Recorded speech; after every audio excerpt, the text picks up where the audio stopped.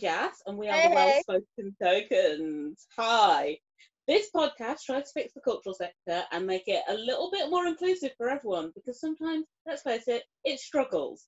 Today, I've had a really big eye on this because one of the things we talk about a lot is marginalised voices, and in particular, people with disabilities. I think there is a huge struggle in getting them represented in glam spaces, and not just physical disabilities and visible disabilities, invisible disabilities as well.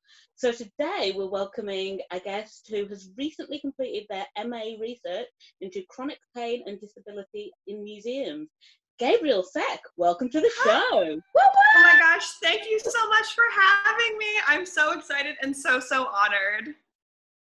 Oh, you're so Cool. give us a big head. So,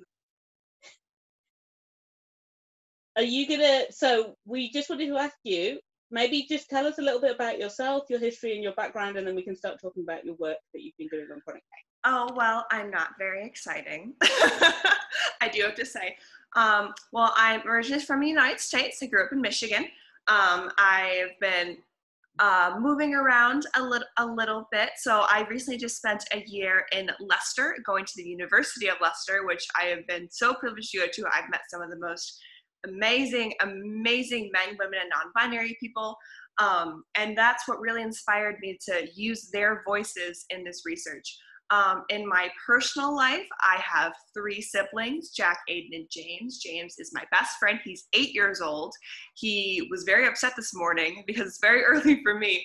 He's like, aren't we gonna go play? I'm like, oh no, buddy, I have to interview. He goes, okay, but after. In my professional life, I have a bachelor's in art history and visual culture with a minor in museum studies. And probably the coolest thing about me is that I've interned at the Smithsonian. I've lived in Greece as a guest of the Greek government, working on an American dig site. 2 summers ago, I had the privilege of working at the National Army Museum. And next week, because of COVID, I could not be physically at these placements, but it's remote now. So next week, I'm working with the British Museum and the Wimbledon Lawn Tennis Museum, working on their accessibility, because nothing's going to change if people don't go in and change it. So I'm really excited. You are amazing. Oh my gosh, you're That amazing. is Stop. quite deceiving. No, I also did art history, and I also did an MA in museum studies. So we're basically twins Goddess. from all the other cool stuff you've done. Yes. Oh, a lot of it, it's a lot of scholarships. When I lived in DC, I lived with my grandma. So I got a scholarship to go to London. Like, it's a lot of like hustling. Yeah. It's a lot of hustling. I have a question, which you obviously Yes. don't answer if you don't want to. Just before what you said about meeting all the different people in Leicester and how that led to your research, do you have any personal experience with disabilities as well that kind of led Yes. to you wanting to do the research? Yes, I actually am disabled. And before we start, I would like to say that the word disabled is exclusively, as I'll talk through this podcast, is exclusively to my own illness identity, which is how I identify myself as a disabled person. Some people in the disabled community don't use the word disabled. They use diverse, differently abled, spoony. So there's no one correct word to talk about the disabled community. The only word that you need to know is you need to ask. So you need to ask a person who's disabled, how do you identify? And if they'd be like, oh, I don't identify like this, I like to say disabled. Personally, I like to say disabled. And that's throughout my research. I made a disclaimer about that being like, hey, this is how I identify. Not everybody does. Yeah. So as a disabled person, what really inspired me to go through this was in undergrad, you weren't allowed to be disabled because I had my disability accommodations denied by so many teachers, despite having a note from the school that employed them. And when I remember it was my maths class, I went to the professor and she basically said, like, do you really need all of this? I'm like, well, I wouldn't if I didn't have this paper. And I went to the accessibility center, which they were so great and so kind, and they talked to the teacher. But when the accessibility center would talk to teachers, the teachers would get very, not aggressive, but very judgmental of students because they kind of like outed them.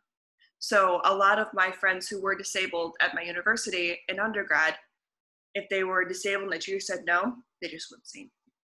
I mean, I have taken many, many a test on the floor outside of the classroom. And, you know, in Michigan, it easily gets to -5, like on a normal basis. So, you know, it's in the middle of, my school is huge, but it's, you know, it's just all the wind and everything like that. So I'd be freezing. I learned very quickly to bring a little pillow or like a clipboard. So it wasn't until I got to Leicester that it was okay. It was okay for me to, especially because when I got to Leicester, I found out that my health was deteriorating faster than I anticipated. Oh, no. And it was not that getting worse, but the worse it gets, the more answers you get. And I still don't have a lot of answers. And again, within the disabled community, I do have a lot of privilege as a white person, because I didn't even realize this, but when people with my same disease, which is already very, very difficult to diagnose because a lot of people think that you're lying about it, others outside of like me, they have an even more hard time to do it. And I'm like, I'm already scraping and yelling and asking, please believe me. And it's already so difficult to me. So I can't imagine someone else having that, you know. But it wasn't until I got to Leicester that they're like, hey, it's okay to be disabled. Like, it's okay to use your voice in this way. So that's why I really wanted to talk through my research about this, especially going to my PhD, because I was always told to keep it quiet. Keep it yourself. The common thing that we're told is don't say anything till you get to HR, because no one wants to know about that, because then you're a liability. Yeah, You might and need the problem with that is by the time you get to HR, it could be too late, depending on the issue. And exactly. in places, HR is designed to protect the company, Exactly. not designed to protect the people. And that's why I really found accessibility, because if you're disabled in accessibility, not that it's okay, but it's encouraged, because most people in accessibility are not disabled, simply because, or maybe they are and they don't use their own lived experience and illness identity to, you know, bring accessibility forward, because they're scared, because once you find out that you are disabled, the world treats you a lot differently. Yeah, when I contacted you, we were talking about the title of the episode, and I used the phrase, "Is the glam sector reasonably adjusted?" Because I did some training with Mind about the fact that it's a legal requirement in the UK that you make reasonable adjustments Exactly. for staff that require it. But people were really scared of what those adjustments were, even though it's prefaced by the term reasonable. And a lot of reasonable adjustments aren't in fact that hard to implement, but there was a massive fear. And I think, again, you get people sort of kind of reacting defensively because they think that they have to make some massive changes, when they actually, as you said, should just be listening and trying to find out ways in which things can gently be accommodated, because a lot of the time there's no reason why you should be taking tests in the cold, in the freezing cold. Yeah, exactly. I haven't thought that you might need something slightly more adjustable to work with because of your pain. Yeah. Exactly. And that's what, sorry. I was going to say, listen, I had like undiagnosed, is not as bad, but undiagnosed dyslexia. Pain is pain, and disability is disability. No one has it worse or better. You need to grab your own illness identity and put it to your chest and be like, this is me, and it is okay. Yeah, I guess what I'm trying to say is, like, I can cope with it now. So the pain of, like, the emotional turmoil of it is kind of abated a bit. But I was not diagnosed as dyslexic until I was 20. So I went through my GCSEs, And that's a long time, and a lot of people face that. Yeah, and it was I'm severely dyslexic as well, but I found ways around it in a strange, like, because of the way my brain works, I just found ways to kind of be covert in the way that what I needed and like how I worked and stuff. And the woman who diagnosed me, she was like, you must have been working twice as hard as everybody else to get into this university. And I almost like crying because I was like, I always felt like that. It's validation. It's so validating. And that's one of the most important parts. Yeah. And then 2 years ago, I think it was, I was diagnosed with borderline personality disorder. And I, again, like, I'm a big fan of labels because it helps me figure out how to like Same. do better. I know not Same. everybody is. Exactly. But with your illness identity, it works. Labels work for you.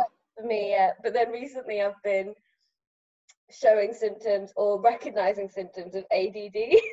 And I'm putting off getting tested because I was like, I have enough on my plate. Like, I'm also brown and queer. I'm fine for now. Just one more thing. Yeah. Is there a box you don't tick? Yeah. I'm not trans or non-binary, so those two are probably the only ones. It is interesting because on this podcast I have such relative privilege. Like, I'm a cisgendered heterosexual woman of colour, barely, scratches the surface. It's a privilege to be straight, Esther. I think being straight is really hard when you're a woman. I mean, yeah. So in the realm of museums, would you like to know in general my thoughts, my experiences? What would you like? Everything. I actually want to know about your experiences personally, your research that's kind of led into these discussions and these thoughts, and solutions as well. I feel like you've got loads. And then I would really love for you to just tell us exactly how you personally think what strategies that museums should implement in order to do better. Yeah, definitely. So obviously I've had the immense privilege to go to museums my entire life. Having family that lives in Washington, D.C., I mean, every single year we always went to the Smithsonian. Some kids went to Disney World and the water park. I've never been. I went to the museums. I mean, Night in the Museum, Battle of the Smithsonian, I saw in the Smithsonian, which is really fun to say that. So I've worked at the Smithsonian, I've worked at the British Museum. I just have to work at the Natural History Museum in New York, and then I've completed the Night in the Museum trifecta. Yes. So that is honestly, and when I was contacted the British Museum about my placement being canceled, I literally said to them, you are the second on my list. I need to finish this. And they were like, yes! Which just cracked me up. So I've had the immense privilege to grow up in museums because my parents were always like, even when we didn't have a lot of money, they were always like, well, we're going to take you to the museum because it's just so important. And obviously having so many children, even though my brother's 8 years old, my other siblings are 20 and 18. So it was just the three of us for a while, and 5 people, that's a lot. So usually if you bought like one membership, you go twice, it's paid for itself. Mm-hmm. So we went a lot to zoos and museums and historic houses and all this kind of stuff. And it was such, I didn't realize it until I was older, to grow up in such a culturally diverse section because we saw everything. And I'm so lucky to be in my personal life with a person that loves to do that. I mean, so he came to see me after I finished the National Art Museum and we went traveling. All we did was go to museums and learn about the culture and what's up. Apparently, I didn't know that I do this. He told me I do.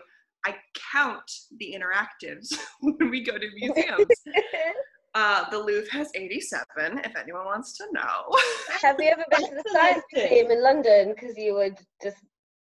Yes, I have been there. I love it. I don't remember that number. I remember the Louvre, though, because after he kept complaining that his feet hurt, but he's like, you got to see 87 interactives. That's so interesting to me because obviously that's like this really important way of engaging with the museum as well. Mm-hmm. Interactives are so important because that is a way for, and of course, every interactive is different and every interactive will never fully accommodate everyone because disability is a spectrum. Yeah. So and again, I don't speak for the entire disability community, but the people in the disabled people in my community, we agree that nothing is ever going to be fully accessible. I mean, that's just the facts. I mean, but that doesn't mean that museums should stop and be like, this is all we can do. That's not how it's supposed to be. I talk about it a lot in my paper, and I agree with my other friends who also have the experiences that even when I'm not accommodated in a certain museum, but I see that they are trying their hardest to focus on one sector at a time, it gives me a really positive lived experience. Because even though it's not me, it's not my specific disability that's being represented, I see other people in my community, even because, the disability community has pockets of diversity. I see them being represented if they're working really hard on British Sign Language, or they're working hard on visual impairments, or they're working really hard on mobility issues. For me, that's enough, because let's face it, museums are extremely underfunded and they're extremely understaffed. So you can only do so much at a time. But I mean, just having your staff know a little bit of British Sign Language, it goes a long way in the disability community, even if they're not deaf or hard of hearing, because it shows that they're making effort. I mean, when I wanted to get into this, I took an American Sign Language class. I'm very bad at it, but I can get you to the bathroom. I can get you to the bathroom, and I can tell you if there's a fire. That's actually the most important thing. Right? And my tutor... It's really interesting because I like languages as well. So if I go to a new city, I will always try and learn at least like a couple of phrases in the language. To be polite. Hello, you're welcome. Can I get some help for you? Or I can't speak English. Exactly. I can't speak whatever language it is. Yeah. So actually, people can do that quite easily. People are younger and younger learning things like Makaton, like through kind of like Kelly and stuff. So actually, it's not that hard to equip people with that sort of basic level knowledge to say, actually, as our organisation, as our museum, we want to be welcoming to everyone, and we are very aware that that might help. Exactly. And that's the whole thing too. I feel like the reason museums aren't going forward is that they're really nervous. And that's honestly understandable, because this is possibly a section that you could offend someone. Some people couldn't understand. That's why a lot of people in the disabled community don't like the actual word disabled. And the museums are aware of this, but they don't know that it's just how you self-identify with your illness identity. And it's just little things that museums can do to just make everything a little bit easier. Staff training is a huge one. I can't tell you how many times I've been glared at getting in the lift because I just physically couldn't walk up the stairs that day because I was in too much pain, or I had my TENS machine on and it was not allowing me to walk up the stairs. So just little things like that. And I know that museums are nervous. That makes sense, but nothing's going to change and nothing changes. I mean, will you fall and stumble and crumble? Yes, but that is how you learn. And again, the disabled community is there. They're ready. I had 149 participants in my survey, and I included at least one answer from every single person, which is why my dissertation is 48 pages long. My poor printer. It doesn't even seem like it's that long, honestly. Oh, stop. I really enjoyed reading it. And I like the visuals in it, where particularly the one you got as the cover image, which is, if you could see my physical cracks, would you treat me differently? And it is about this idea that people, if they don't see it, start to ignore it. Exactly. And I want to give a huge shout out to Colorblind Deborah on Instagram. That is her artwork. All of the artwork in my dissertation has been by disabled artists or disabled activists. And I got their consent for all of them. All of them have image descriptions. And I got a lot. I was a little bit nervous to put in, after each individual picture, the credits, because a lot of papers, you do it just at the end. You guys know, but it's so important to show that this, because a lot of people see the disabled community as vulnerable, and some aren't, some identify as that and some don't, like I said. But it's so important to say this community is very, very capable of making their own decisions, making their own artwork. I mean, so the fact that I had the absolute honor and privilege to use this amazing artwork from all these amazing individuals is so humbling, because when you see their artwork, you're like, oh my gosh, that's me. And even if you don't identify as disabled, or you don't identify as having chronic pain, or you identify as something different, or even if you identify purely as able-bodied, that you think there's, quote, nothing wrong with you, which if you're disabled, there is nothing wrong with you. You're fine just the way you are. It's so important to be like, you can always identify with this artwork because it strikes a chord with everyone. I mean, I feel like everyone knows a disabled person, even if they don't know it. But I feel like when you look at artwork like this, it's so important to be like, hey, that kind of reminds me of X, X, and X. And it was most important to get artwork by disabled artists, not a third party, because, and again, not always, the disabled community is usually represented by a third party abled person looking through the submarine of our community. And I didn't want that to happen. So the only non-disabled people that I have in there are a very successful Center for Endometriosis Care in the States, and they are hardcore activists for the disabled community because endometriosis it usually takes about 10 years to get diagnosed because people usually don't believe men and women and non-binary people who have it. So it's really bad. So it was just, I feel like putting them in there was important for me to be like, hey, you cannot be disabled, but also be a champion for our community. Because let's face it, it makes sense, but it doesn't mean that they need to be our whole voices. Oh, that's really beautiful. I think you put that really well. Yeah, it's a really important part of who you are, but it's not the whole of who you are. Exactly. Doesn't define you, but absolutely there is learning to be had from your community, because if we want to engage with the world around us, particularly with disabilities that are invisible or experiences that aren't visible, you know, it's really, really, really important for us to have that listening ear, I think. Exactly. Really, that's the whole thing. Just listen. That's all we're asking. I really enjoy using the spoon theory. My gosh, is that not just the most amazing thing?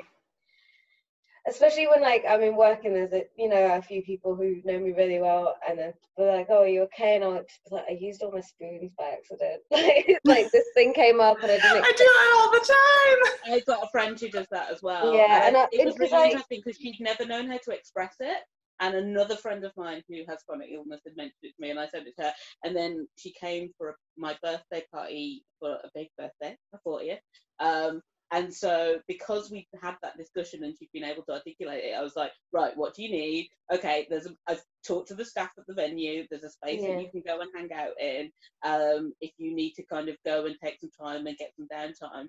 And it was really, and she was able to stay much longer than she normally would have at any of my events. Usually she'd have to leave early. So wonderful. Oh, I'm going to cry. That's so nice. Really, really nice.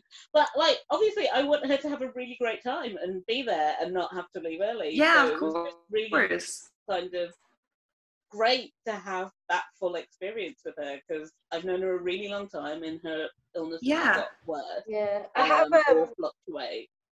Yeah, I have a couple of friends who have quite a few friends who have disabilities, and I'm like their go-to person, which is such. I'm not surprised. You're wonderful. You both are. It's I see it as a privilege that I'm that trusted. Yeah. Their person when they're feeling their most vulnerable, that I get to be that person who helps them. But every now and again, they'll start feeling bad and they'll say that they're a burden or whatever. And because I'm very annoying and aggressive, I'll just be like, I don't care. And it comes across as you are not annoying and aggressive. Rude. You're just a good friend. But it's who I'm understands aggressively love you. To agree that there is. Can we please be best friends? I think I just found my soulmate. Yeah. Okay. I'm feeling I just say to them and sometimes the first time I said I don't care about your disability, it came across I was like, I see it, I view it, I value you as a person. I will give you whatever you need in order for you to be happy, but I do not see you as your disability is what I was trying to say. But came across as like. It's a really, really I wanted hard my friend thing to be part of say. my birthday, and it wouldn't have been the same without her. So if I can do anything to help her be there and enjoy it, that's what I'm gonna goddamn do. Yeah. You are you, and your disability is a part of you, and therefore I've got to make that work. Yeah. Exactly. Otherwise, what's the point? And that's what a lot of people don't realize. A lot of people in the able-bodied community, and again, not always, they see a person as disabled and then person. So Yeah. people see me as disabled, then Gabriel. So that's why I really didn't, quote, come out to people as disabled really until I got to Leicester. Because I actually just came out to my parents actually as being, my health being really bad about 2 months ago. Wow. So not that they are not supportive or anything like that, but I mean, I live an ocean away. They were so Gabriel, so you're breaking hard up a little bit. to provide for my siblings and strong. So yeah, can you hear me? Can you hear me now? Yeah, if you just want to repeat the last bit that you just said. So they're so amazing and wonderful, and they try so hard, and they succeed to raise these 3 amazing kids that I didn't want to burden them. And that's something that's really hard in the community, that you feel like a burden. It's such a They big haven't word. made you feel like a burden, but society as a whole has Exactly. And everyone's like, are your parents not supportive? I'm like, I could tell my parents that I identify as purple, and they'd be like, cool, everything's purple now. They're just that kind of people. But I didn't, again, it's that societal internal ableisticness that everyone has. You feel like a burden. It wasn't until my partner was like, what if one day it gets too bad and you can't say anything? I'm like, that's a cool. But also too, the pandemic was happening. I was supposed to come visit for a holiday and I couldn't. This is a big thing to tell them. Yeah. I did it on a FaceTime call. I thought I would at least be able to do it in person. That's so brave though, and so important. So it's really, we do need to take a quick break now. Yes. I'm really excited to be back with you, Gabriel, in the next episode. So excited. We'll be back after these messages. Hi everyone. Just wanted to say thank you for listening and give you an update on what we've got going on over here at Well Spoken Tokens and Intersectional Glam. So first off, the Intersectional Glam conference has been moved to August 2021. Tickets are available on Eventbrite and the link will be in the show description. I've also created 3 training sessions so far. These are available on intersectionalglam.org. We have online training for unconscious and implicit bias training for glam professionals. We have diversity, inclusion, and intersectionality training for glam professionals, and also trans awareness training for glam professionals. Coming out in August 2020, we will also have anti-racism training, which will all be available on the website intersectionalglam.org. We have also created a tip jar. We want to make this podcast as elegant and beautiful and well-rounded as possible. So if you have any spare coinage, please send it our way and we can make sure to make this podcast the best that we possibly can. Thank you so much. All links will be available in the show description. Enjoy the rest of the show. So we are back with Well Spoken Tokens. We're here with Gabrielle Seck. Before the break, she was just telling us about coming out as disabled to her parents and how amazing her parents are. They're pretty great. I got pretty lucky in the parent lottery. But even still, you were kind of talking about how it's still an emotional journey to do that even when you have really, really supportive. Exactly. It doesn't matter how supportive your community is. And again, like I said, I'm very privileged to have a very, very supporting community. But even then, my parents don't know everything because it's still that internal thing of, I don't want to be a burden. And again, that's not anything that's not something my parents instilled in me. That's not something I view as myself, but that is just the internal ableism that a lot of people have from society. And that's really, really sad. Yeah, I feel like that's the normal response to erasure within our society. Exactly. Yeah, and what we feel when we're not represented, when we're not given what we need to be out and about. I was reading about the Purple Pound and how much money, I mean, not that I want to talk about money wise, but just the amount of money that museums could make if that's all they care about, if they're not giving a shit about the ethical stuff and the fact that they should be Yeah. and it should be accessible. But I think it was something like 7 million every 2 months or something. It was a huge amount of money from the disabled community. And I know that before, there's the phrase about the pink pound for the queer community, and how making things more accessible to them and like actually giving us a space and stuff would like result in people spending more money, and that was kind of like one of the reasons it became more acceptable, I think, in some. And that's a thing. I mean, if you it is bad. It is bad. But but it's necessary, I guess, because we live in a capitalist society. Honey, I live in the United States. You don't have to tell me twice. Sorry. Also, on behalf of everyone in America right now, we are angry too. We are not happy. This man does not speak for me anyway. But I mean, if that's what it takes, throughout my research, I read a comment on a person in our community who was in a wheelchair, and he said, if I can't immediately get to that point, I move on because my time is too valuable to do that. And sadly, that's true. I mean, there have been times where I can't get up the stairs and I move on. And I mean, I am educated in museums. I am passionate about museums. I'm dedicated my life to museums. And, not that I'm a special person, but I have probably a deeper appreciation and understanding for museums than, you want to be in them, and you still, exactly move on, like you exactly have passion for them, and you'll still go, no, exactly.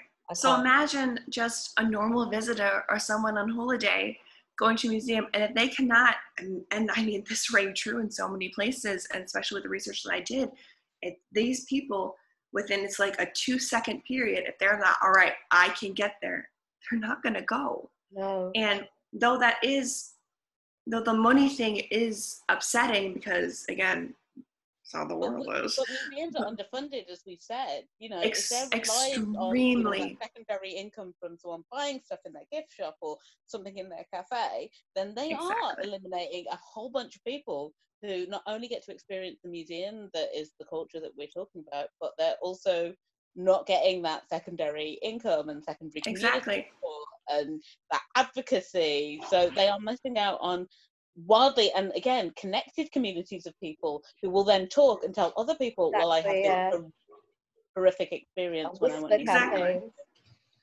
And also too, if you have sorry, go ahead. No, carry on. Oh, sorry.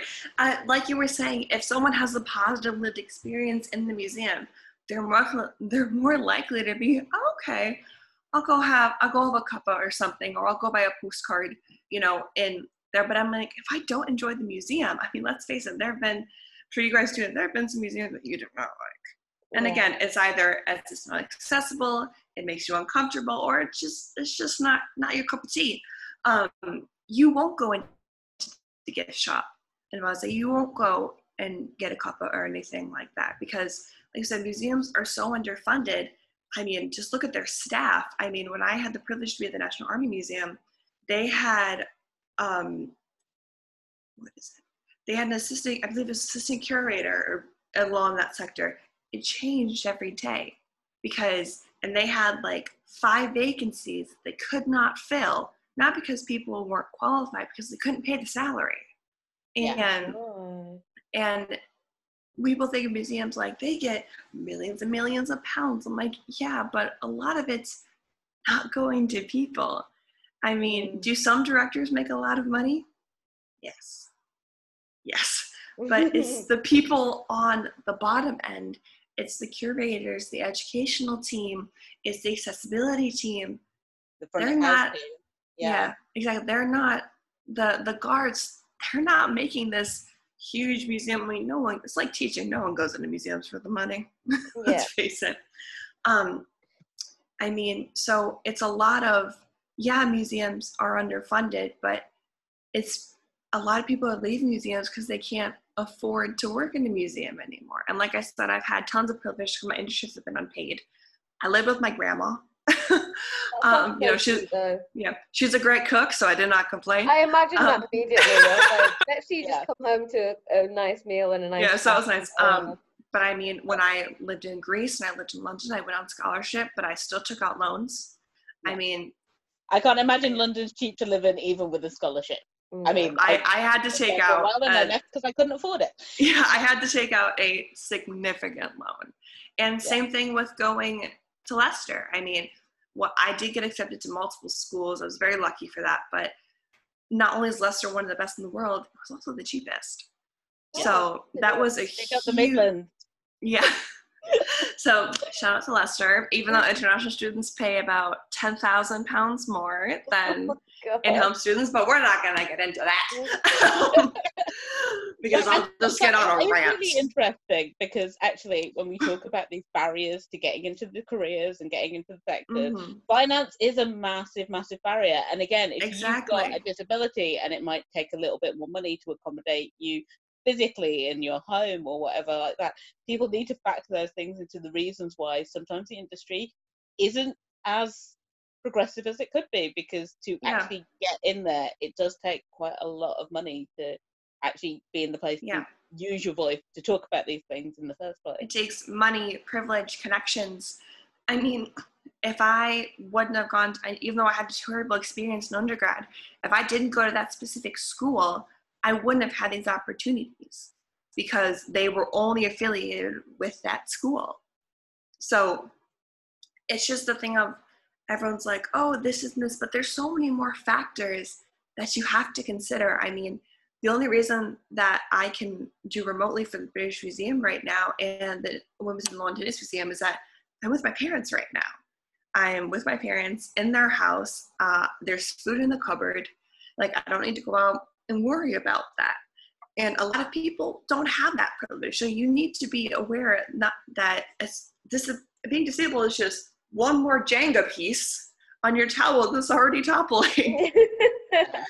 So sorry, we play a lot of Jenga. When apparently my mother bought like giant Jenga for my youngest brother.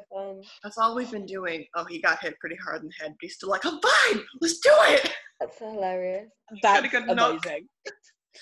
Sorry, I'm like a proud mom. Like, I can't wait to be an aunt. I'm so excited because I'm just like, I love these children. My little sister's 8 years younger than me, and I had so much fun with it when. Right, isn't it the best? I'm 15 My little years older sister's 17 years younger than me. Yes! So lots of confusing conversations about whether I was her mother. Oh my gosh, that's so bad. When we would so my partner, he has like dirty blonde hair, and so does James, my youngest brother. So of course James looks like me too. Oh, the amount of dirty looks. Oh, I used to get dirty all the time. And dirty comments that we got. Yeah. My favorite was we were in the garden store and James was like 1, so I was holding him, and my mom wrapped him a lot in like a sling, and so she taught us how to do it.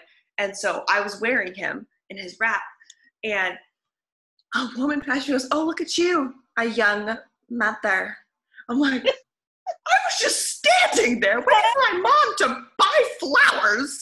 And I'm like, and I said to her, I'm like, yep, just waiting for our mom. That's what brothers and sisters do. They wait. Her face. She walked right out. But the judgment, and this is it, we live in a society that makes all these really snap judgments. And exactly. So, I mean, even if he was my child, you don't know what happened to me. Yeah. You don't know the circumstances. Exactly. Yeah. I mean, I look 21 at 14. It's like, it's again like the snap judgments from like when you use the lift. Like, first question is, why the fuck someone making that judgment anyway? Like, they should just mind their own business. Exactly. Both those cases.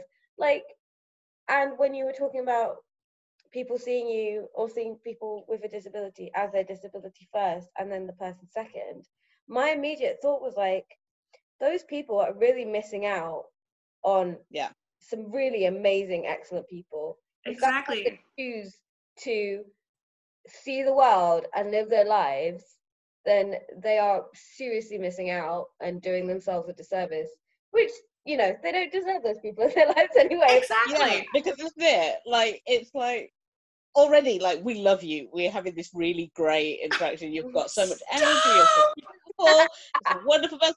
Wearing like, makeup, don't make me cry. Dear God. But, like, thinking about the barriers you've had to come through with your illness, with it not being acknowledged, so you both have talked to, you've had to do that extra work all the time. Like, it just makes me want to respect you more. And just the idea that we're in this society that's kind of like, okay, what we're going to think of first is like the absolute least we can do to make this place open.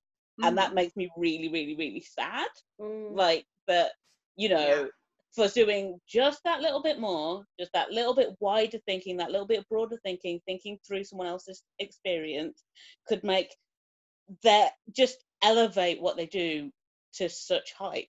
And that makes me really angry. It makes me sad. Makes me annoyed and frustrated. That's good. So. It should make you angry. It should make you upset. So I completely say, like, ideal world, ideal situation, all the money in the world.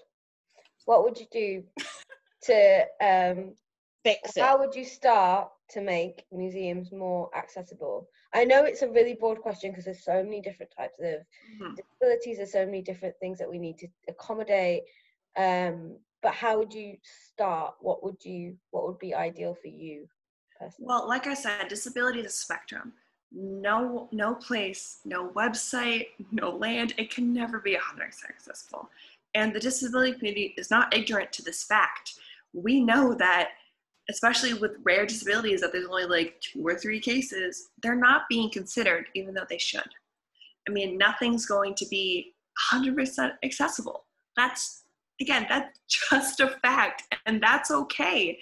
That's what a lot of museums right now, and again, this is my own opinion, they're scared because, like, we have to accommodate everyone. It's like, no, you don't. Not right now. You have limited funding and limited time on your hands. Let's face it, if you just start by one little thing. My mom always said to me, if you can make a difference for just one person in your life, then your life's been worth it. And that's what she says to me about museums. I want your mom to adopt me. She's literally a goddess. I got so lucky. Stricter than you could believe, but a goddess. And that's what she said. She's like, if someone walks into your museum and they have mobility issues, or they are hard of hearing or deaf, or they have visual impairments, you made their experience just a little bit easier. And that's one person. Your whole life, you just influenced one person. Isn't it all worth it? And that's what kind of I've lived my life by, is if you can just make a difference for one person, and even if that person is you, that's okay. I mean, if I can make the world a little bit easier for people with chronic pain, with visual impairments, the whole spectrum of disability, then it's worth it. I want to live in a world where, obviously, you know, my 2 older siblings, they know who they are, they're in the world now, and I'm so proud of them. But my youngest brother, he's still learning. Let's face it, he's brand new. I want him to live in a world where his friends, no matter how they identify, if they're disabled or not, they can go anywhere they want. I would love for it to not be a second thought. Yeah. But I mean, as also too, when you think about funding, everything like that, especially when they build new museums, I believe that's like less than 2% of your budget goes to accessibility, because that's all it needs. It's literally not that hard at all. But one of the main things is disabled people need to be in the museum. That's just that simple. Yes, the able-bodied community can do it, but they can only do so much. You need people with lived experience, with firm illness identity, to go in and be like, all right, here's how it works for me. And again, this is just my own experience, but it can be translated to other things. Like me, I have chronic pain, and I get judgments going to the lift, but that can go with so many other diverse pockets of the disabled community. A lot of it is staff training. I would love to read a quote, if that's okay. I printed it on my paper. Absolutely. One that really hit me really, really hard. And I can just tell you, cried, was humbled, and by all these responses. So subject 28, they write, I did once ask a staff member where their lifts in the museum were, and she told me the lifts were disabled access only, and I was welcome to use the stairs. I have hidden disabilities, and I'm unable to climb stairs, but I was too embarrassed to debate this, so I just stayed on the lower floor, which was saddening. Just little thing, and that broke me. Literally, she's been asked a question, doesn't know anything about that person, and all she would need to do is say, right, the lifts are over there. Yeah.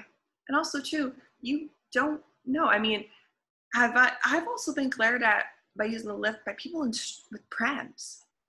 I'm like, I have just the same right to be in here as you do, Karen.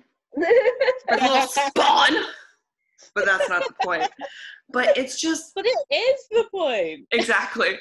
But it comes down to training. I mean, when I had to come back to the United States last week for this emergency, I went through KLM and they insinuated that I was lying about my disability. Wow. And denied my accommodations. So I'm so sorry.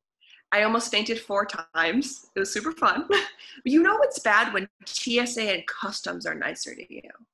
Like that's terrible. Like when I got to Detroit, the United States Customs, one of the worst custom places. They're like, "Oh my God, are you okay?"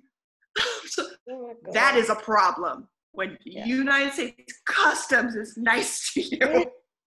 But the airline just and when TSA is nice to you, the girl's like, I'm so sorry. I'm like, it's okay. Oh man. So, and again, you don't know. It's kind of like the thing of when I was holding James in the store and that woman said that to me. You don't know what I've been through. You don't know my life. I see this thing circling around. It says, treat everyone as if they're disabled. It's like, no, don't do that. Just treat everyone the way you want to be treated and believe people. Because I'm sure that a lot of people can identify with this. Believe me, I don't want to talk to the staff sometimes. Sometimes I don't want extra help. Am I embarrassed wearing my TENS machine sometimes? Yes, because it's a giant wire that pops out of my dress. But I will admit there are some times where I pull the wire out so people can see it, because if you have an accessibility aid and you have an invisible disability, people are more likely to believe you. And again, that's not discrediting people who use accessibility aids or anything like that. But, it's just that ableistic view of everyone who is disabled must be in a wheelchair. And are those who are in wheelchairs? Yes, and they are valid and they are important, but that's not the disability community. Yeah. That is a diverse pocket of it. I have a very funny friend who has a scooter. You know him. He goes to home a lot, Pete. He is. Oh yeah. He's hilarious. Like, he always makes me laugh so much. And then, like, I said to him once, I was just like, "Oh, Pete, you're so funny. You should do stand-up comedy. Like, genuinely, you're so funny." And he was like, "Oh yeah, I'll do stand-up, sit-down comedy." And I was just like, laughing. Oh my gosh! Yes. Ever said to me. And like, I don't see him often, but like when I do see him out and about, we have a good chat and we have a good banter. And he makes fun of me for stuff, and I make fun of him for stuff, and like it doesn't come up unless it needs to come up. Do you know what I mean? Like, unless I'm asking him about his week and he's telling me that, oh, there was a place that he couldn't get into or whatever, and then it's good. It should be normal. Like, these conversations should be normal, and they should be okay to have for both parties. Like, one person shouldn't be thinking, oh God, is it okay to say this? It's like, well, if you've got a relationship with the person, a friendship with them, and you're not just being like, what's wrong with you? Yeah, exactly. then you're probably fine, and you're probably okay to. And they will correct you if you're wrong, and that is the thing. Yeah, and I'd much rather get asked. Be like, hi, I have a question. Are you comfortable answering? When I was a nanny, I would wear my TENS machine, and I told parents, I'm like, I carry medication, I have the TENS machine, like, I'll explain to your kids. And they asked me, like, what's this? I'm like, oh, I'm actually a cyborg. They're like, cool, and they ran away. It's kind of like when you tell children about the LGBTQ community, and they're like, cool, and they ran away. I mean, the first time that my youngest brother was ever introduced that he was about 4, and we were watching a TV show, a game show, and then these 2 women, and they were married. And my mom and I are like, all right, he's never been shown this because, you know, he's just never had the opportunity, so we weren't going to say anything. And they were both named Christian. And they finished, James is like, how can they get married if they have the same name? Why? And he could not get it out of his mind. He's like, they have the same name. They can't get married at the same name. I agree with him. That's weird. That's weird. A little bit weird. So that's what bothered him the most. Yeah. Was that they had the same, what bothered me too. That's weird. But I know what you mean. It's like having that sense of like Normalizing like what is lack of going on Exactly. with them. And Yeah. I was very open with the kids I watched about it. And did I tell them in depth what was wrong? I'm like, no. I'm like, oh, sometimes Miss Gabriel hurts, and I just have to put this on my tummy. That's all.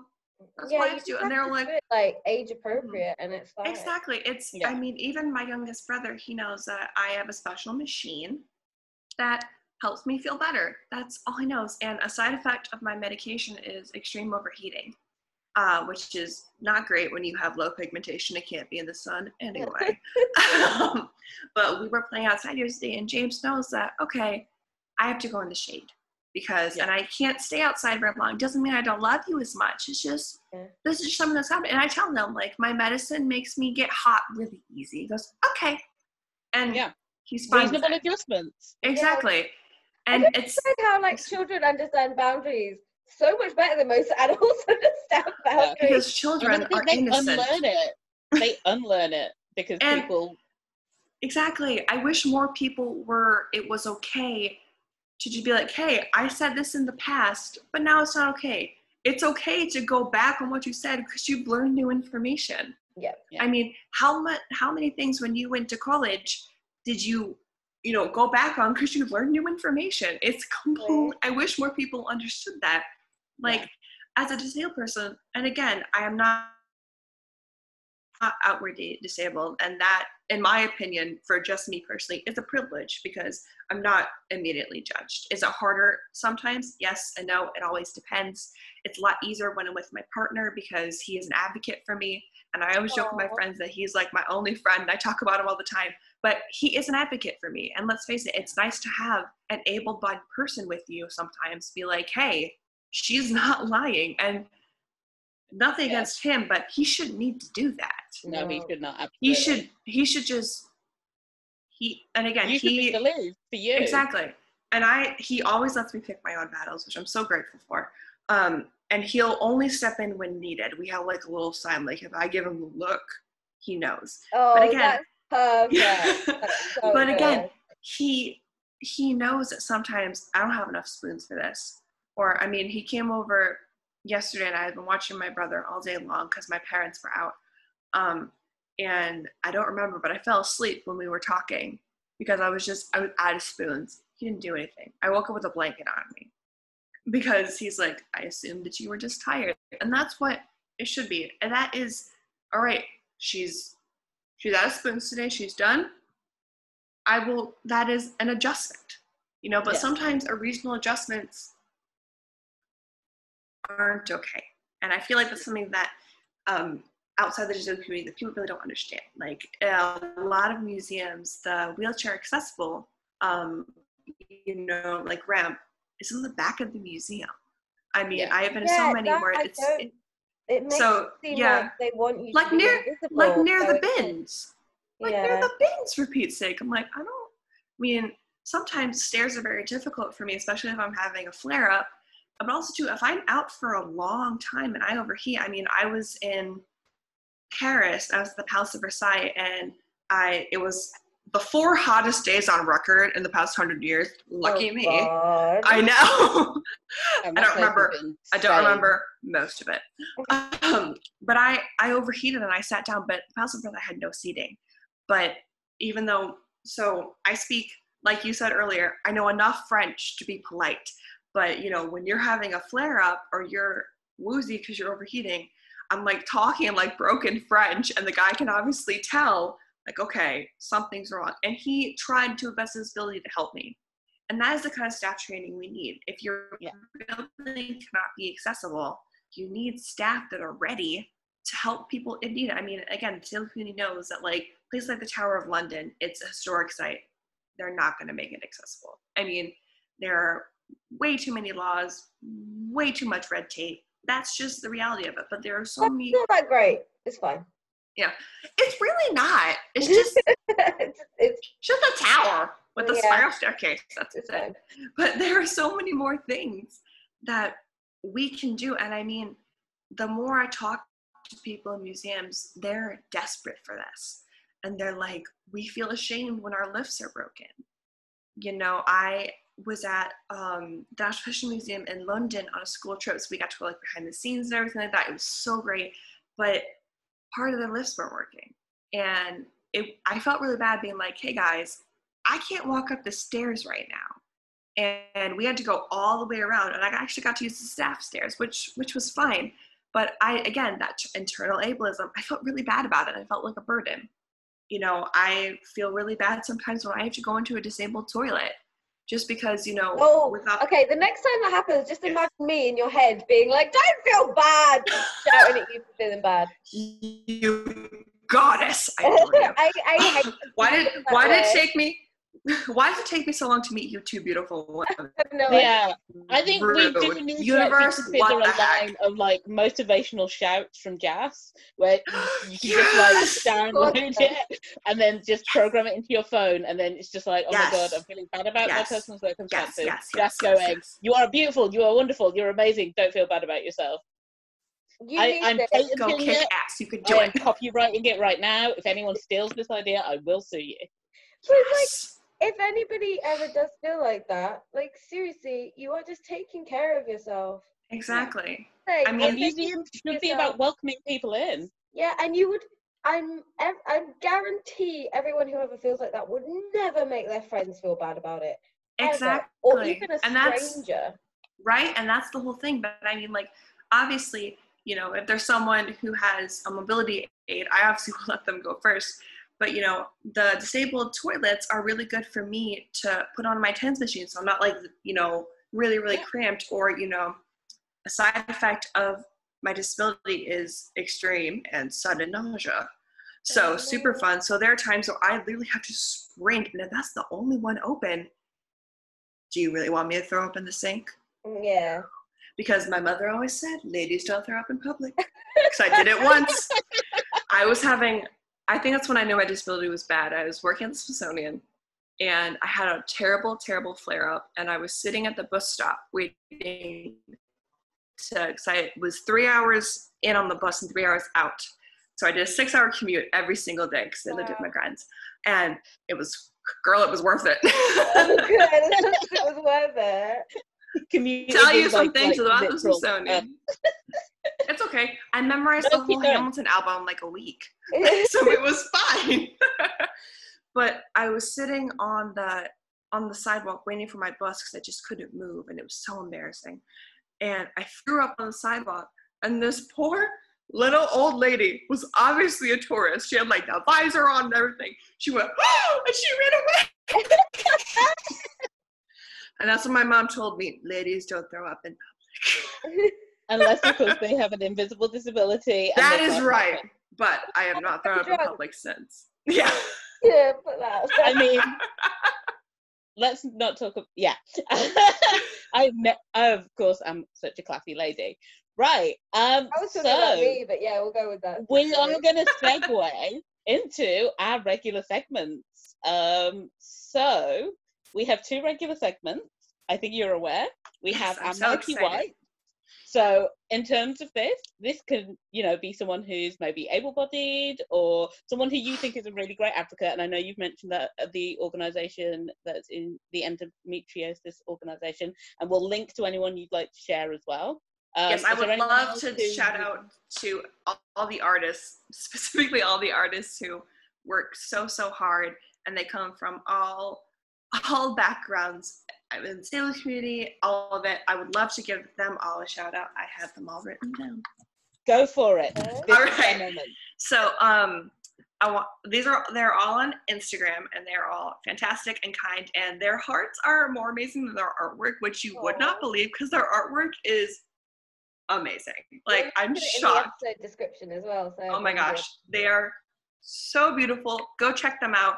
They are so kind, and they're doing great things for the community. So I want to thank Rana. She's an artist that does invisible and chronic illness. Her Instagram is Rana 2.0. The Center for Endometriosis Care. So their Instagram is Center for Endo Care. Jessica Williams, her handle is My Fibroid Me Journey. Like I said, Instagram artist Colorblind Zebra, who did my cover art that I was allowed to use. She is amazing. They are amazing. Kate Stanforth, she's Kate Stanforth on her Instagram. She is a disabled advocate. And Jenny McGibbon, her handle is This Thing We Call Recovery. They have all given me permission to use their artwork and their quotes, and I could not be more grateful. And I'm sorry I probably butchered all their names. I can't speak. I'm very good at it. It's fine. You can put them in the episode description. Yes, so I apologize if I've misgendered anyone, or I just butchered your name. If you send me those links, we'll get everything. Yes, I totally will. They need the proper credit, because they're amazing. And we should always be paying artists properly. One more time for the people in the back. So, and then also pop culture references, because one of my things is, if there is visibility generally, and pop culture is an amazing way of telling stories about people and showcasing them, is there anything that in pop culture speaks to you, or speaks to a really good example of representing disability, or even a bad example that we should all avoid and, take notice of? Well, the thing with that, I was thinking about that question, you guys sent it to me, is that you shouldn't go out and be like, we need someone who's disabled. Like, you shouldn't go out and do that. My thought is with that, like, it should just be a normal thing. You should have people with clothing bags. You should have people with TENS machines. You should have people who are having a flare-up. In my community, we have endobelly, which is where you look 6 months pregnant constantly. Hence why I only wear tea dresses. It covers it up very well. But I feel like in pop culture, it's kind of like how more and more campaigns now are including more, plus size models, XXXL. They're covering all parts of the spectrum. They're not editing scars or anything like that. Like, I know we were talking about Rihanna earlier. She does a great job with that with her Savage Fenty line, with her lingerie.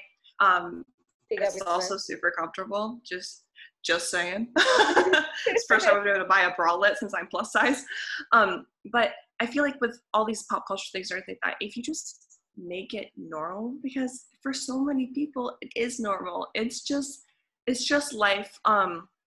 It's something that a lot of people don't want, though. Let's face it. I mean, no one said that chronic pain, chronic illness, or having disability was easy. A lot of people don't want it. Some people do, because it's part of their identity. But it should just be a normal thing. So when it comes to pop culture, don't be like, we need to be specifically a person in a wheelchair, specifically a person with a bag, specifically a person with a disability. Find the best person. And if they happen to have a disability, cool. But like we talked about earlier, it's the person and then their disability. It is a part of them, but it's not the sum of their whole. I think for me, because I watch so much television, possibly too much, you have I'm so bad. I don't watch much telly. Okay.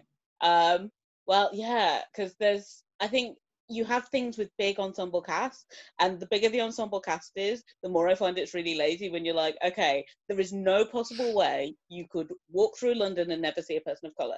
There is no way that in all of their experiences, they never come across a person who's deaf, who's disabled, who's in a wheelchair, who experienced it. So it really enlightened me. And again, I've used this phrase before, the bar is so low it's in hell. But I always like to give props to shows that have actually made the effort to display something or show something, and again in a really normalized way. I think it's really good.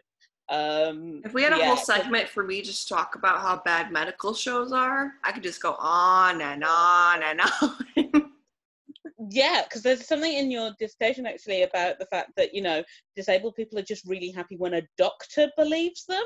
And that's something that made me, again, kind of like, well, if you're worried that a doctor's going to believe you, how are you going to deal about being out in the world with? When I first talked to a doctor museums about, when I first talked to him about my stuff, he said, due to a disability, I can't have children or anything like that, and I said I don't want to get everything removed or anything like that. He said to me, and I quote, "Why would you take this precious gift, walk over to the Mackinac Bridge, and throw it off when you could take it, put it in a box, and lock it in the shelf till you actually are ready to decide?" My doctor said that to me. Yeah. And I said to him, like, well, also I'm a guardian, because if anything happens to my family, I'm my youngest brother's guardian. He's like, aren't we a guardian to everyone? I'm like, yeah, but me legally. If I had a nickel for every single time a doctor did not believe me or said I was overreacting, I could buy the hospital. Get all the care I wanted. Yeah, no, studies show that specifically women's pain is like very underrated by doctors. And then if you add being a woman of color on top of that, then you're even... Oh my gosh, it's like, it shoots up. Yeah. I mean, I have told this story before. I don't think I've ever told it on the podcast, but one of the reasons I have a sister who is 17 years younger than me is because my doctor didn't believe my mum when she said she was pregnant. So this is a woman who had been pregnant twice before, and they wouldn't do the test because they were like, you're going through the menopause. And it's just absolutely ridiculous. And so the person she was going through the menopause and not pregnant with is now 23. Oh my gosh, we're the same age. Oh, you're like my little sister. But yeah. Well, a thing we say in the disabled community is if a doctor, dismisses your symptoms, say, okay, can you please write down that you have dismissed these symptoms for use of the test, and wait while they do it. Because then they'll come back and they'll run the test. So that's a little trick we have. That is amazing. It works. It works. Yeah. Because if they put it on there and something happens to you, that's a liability. Hi everyone. Just wanted to say thank you for listening and give you an update on what we've got going on over here at Well Spoken Tokens and Intersectional Glam. So first off, the Intersectional Glam conference has been moved to August 2021. Tickets are available on Eventbrite and the link will be in the show description. I've also created 3 training sessions so far. These are available on intersectionalglam.org. We have online training for unconscious and implicit bias training for glam professionals. We have diversity, inclusion and intersectionality training for glam professionals, and also trans awareness training for glam professionals. Coming out in August 2020, we will also have anti-racism training, which will all be available on the website intersectionalglam.org. We have also created a tip jar. We want to make this podcast as elegant and beautiful and well-rounded as possible. So if you have any spare coinage, please send it our way and we can make sure to make this podcast the best that we possibly can. Thank you so much. All links will be available in the show description. Enjoy the rest of the show. Cool. So, Gabriel, we were just talking about your Mighty White and also your pop culture references. I mean, it's not just about TV, it can be about music or anyone. I have one. Jazz! Yay! Go for it. What do we have? I don't know if I've said it before, but I watched Special on Netflix. I think we have talked about it. And I absolutely loved it. It's a comedy show about this guy who has a disability, but it's just about him going through life. Like every person? Like dating and making friends and like being awkward, but his personality is just awkward because of his disability. And at one point, he gets hit by a car, not in a bad way, and he got hit by a car, but not in a bad way. Yeah, it was like not going very fast. It was like, but they didn't know what he'd already broken. He was already. He got love tapped. And yeah, love tapped by a car. Anyway, and then so he goes to work, this new job that he's got, and people are asking what's wrong with him and being dead rude.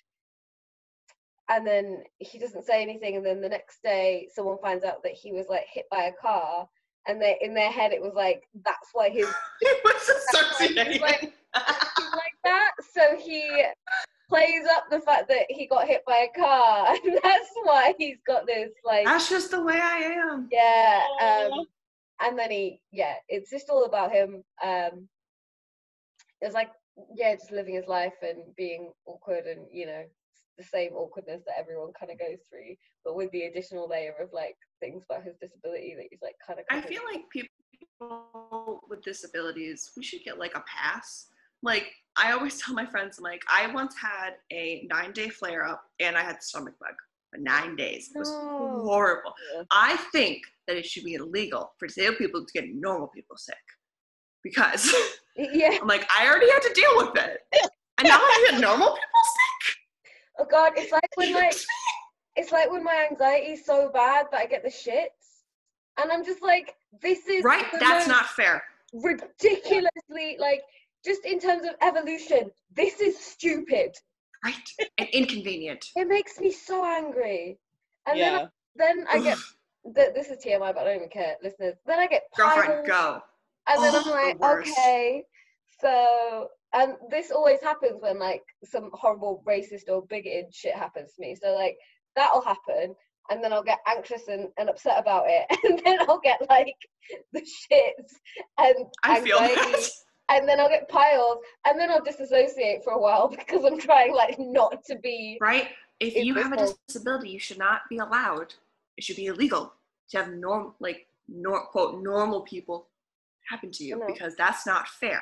That's like a trauma hurricane. Literally. I fully started just telling people about it. You need a trauma hurricane badge. Yeah. Yes. But I've started telling people very honestly. Like, I'll meet up with people and they'll go, how are you today? I'll be like, I have the shits because I'm really anxious. Or like, I'll be like, oh, I got piles because I was so stressed out the other day. And we love you and we will accommodate that in our lives. But what do you need? The best thing is other people go, oh yeah, that happened to me last week, and like people start talking about it. Right? It's normal.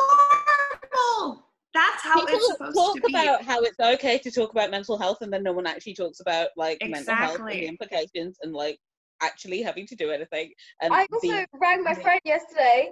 This is fully insane. I rang my friend yesterday because she didn't answer a text. I was supposed to be meeting up with her. She didn't answer a text, and she was 10 minutes late. So in my head, I was like, oh my God, she lives alone. She's died. Something's happened. She's dead. Oh my gosh, I do that all the time. And so I rang her and I went, I thought you might have died, so I had to call you. And she you good? She was like, I'm just around the corner. It's okay. You see, after watching Dreams of a Life, me and this friend who's like this long-term friend who has very few spoons sometimes, we basically had a chain because we were both women who lived alone, so that like every so often we just check and go, it's been a couple of days, I haven't heard from you, just remind me you're still alive, because Dreams of a Life is a film about a woman who for 3 years her body wasn't discovered because she had an asthma attack and died in her flat. That's why I can't live alone. Yeah. I can't. And so I have a Dreams of a Life check-in buddy to make sure I'm not dead. I have that too. I have so obviously since I live overseas a lot and my partner's here and we do the long distance thing, he has a rule with me. He's like, can you just send me a text every day that you're good? He's like, I don't want to be controlling, but like, yeah. Sometimes you have a flare up, you don't want to talk. That's fine. But like, just like emoji, like you're alive. I'm like, all right. But I do that too when my friends like leave my place or they drive somewhere else, I'm like, you text me right when you get home. Right when you get home. So one of my girlfriends, it was like an hour after she got home, she texted me. I'm like, I thought you were dead. I almost called the police. I talked to my own mother, but for my friends, it's so embarrassing. But isn't it? And I've got a guy friend, and I think because guy friends really don't understand why you would do this, but like during lockdown, like I'm kind of like, I'm checking on you because I know you get depressed, and like I don't want you to kind of go down the whole male suicide route because you're so depressed and you have not had anyone to talk to. So we'll literally check in with them because it's like, this is our duty to our society that, this is a really insane time. Everyone's anxiety. You can't just love one part of the community. You have to love everyone right now. Well, you should love everyone in general. Yeah. Wear your mask, But people. it's Wear your mask. When appropriate. unless you are not able to wear a mask, and then that is unless okay. you are not able, and that is fine. And don't assume because someone's not wearing a mask. But if they are in your face and they have not identified that they can't wear one, then they need to pull their. See, you can tell the people who choose not to wear a mask because it's, affecting their civil liberties, blah, blah, blah, whatever. And the people who are actually disabled because they are very, they go in quick. They come, because as a member of the community, you're like, I am just trying to live my life. You can tell the Karens from the real people. So at least there's that. That's good, at least. So, Esther, do you have any more questions? Because I didn't do my I had quite a lot of shout outs today. Shout outs, yay. So who did I have? So on my list I was gonna shout out Colin. So Colin, basically if you work in culture in Manchester, you know who Colin is.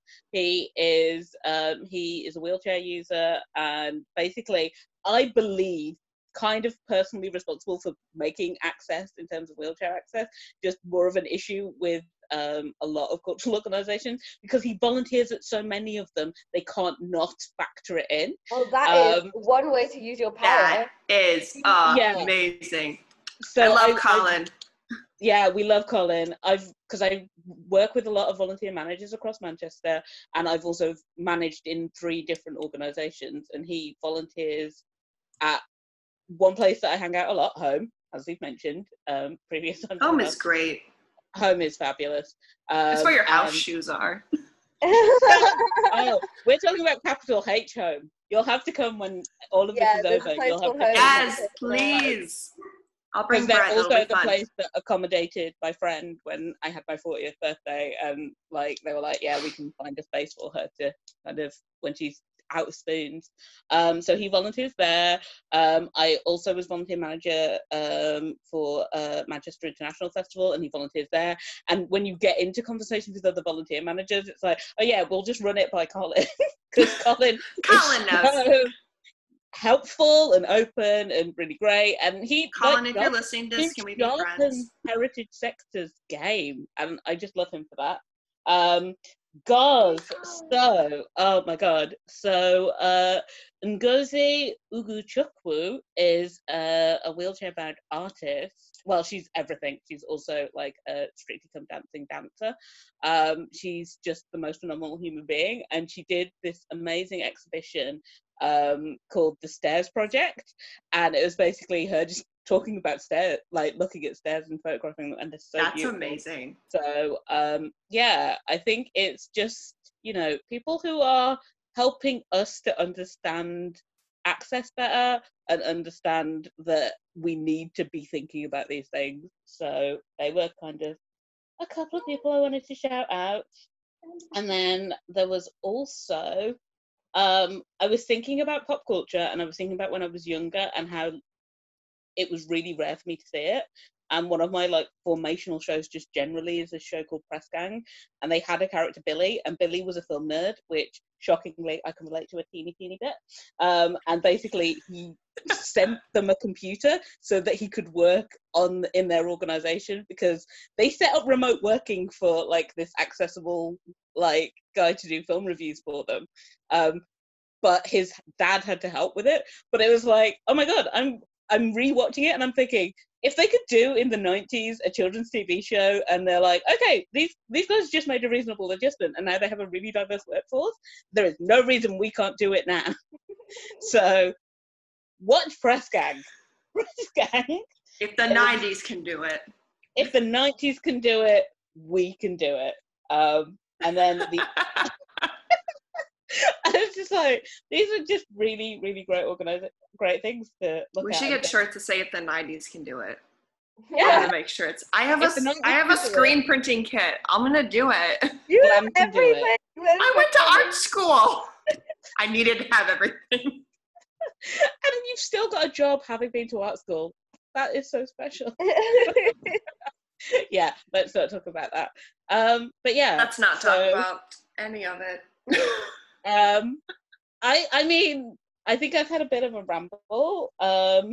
But Nonsense. mainly, Your voice I is just want to beautiful. thank you so much for coming. and Stop. Thank you speaking so to much us. for having me and, And you we'll know, obviously, where are you accommodating my on time social change. media? Where are you on social media? Tell us about I where am we can on find you. I am on Twitter, I am on Instagram, and I am on Facebook. My Twitter handle is madam_sec, SECK, and my Twitter handle is GabrielR_sec.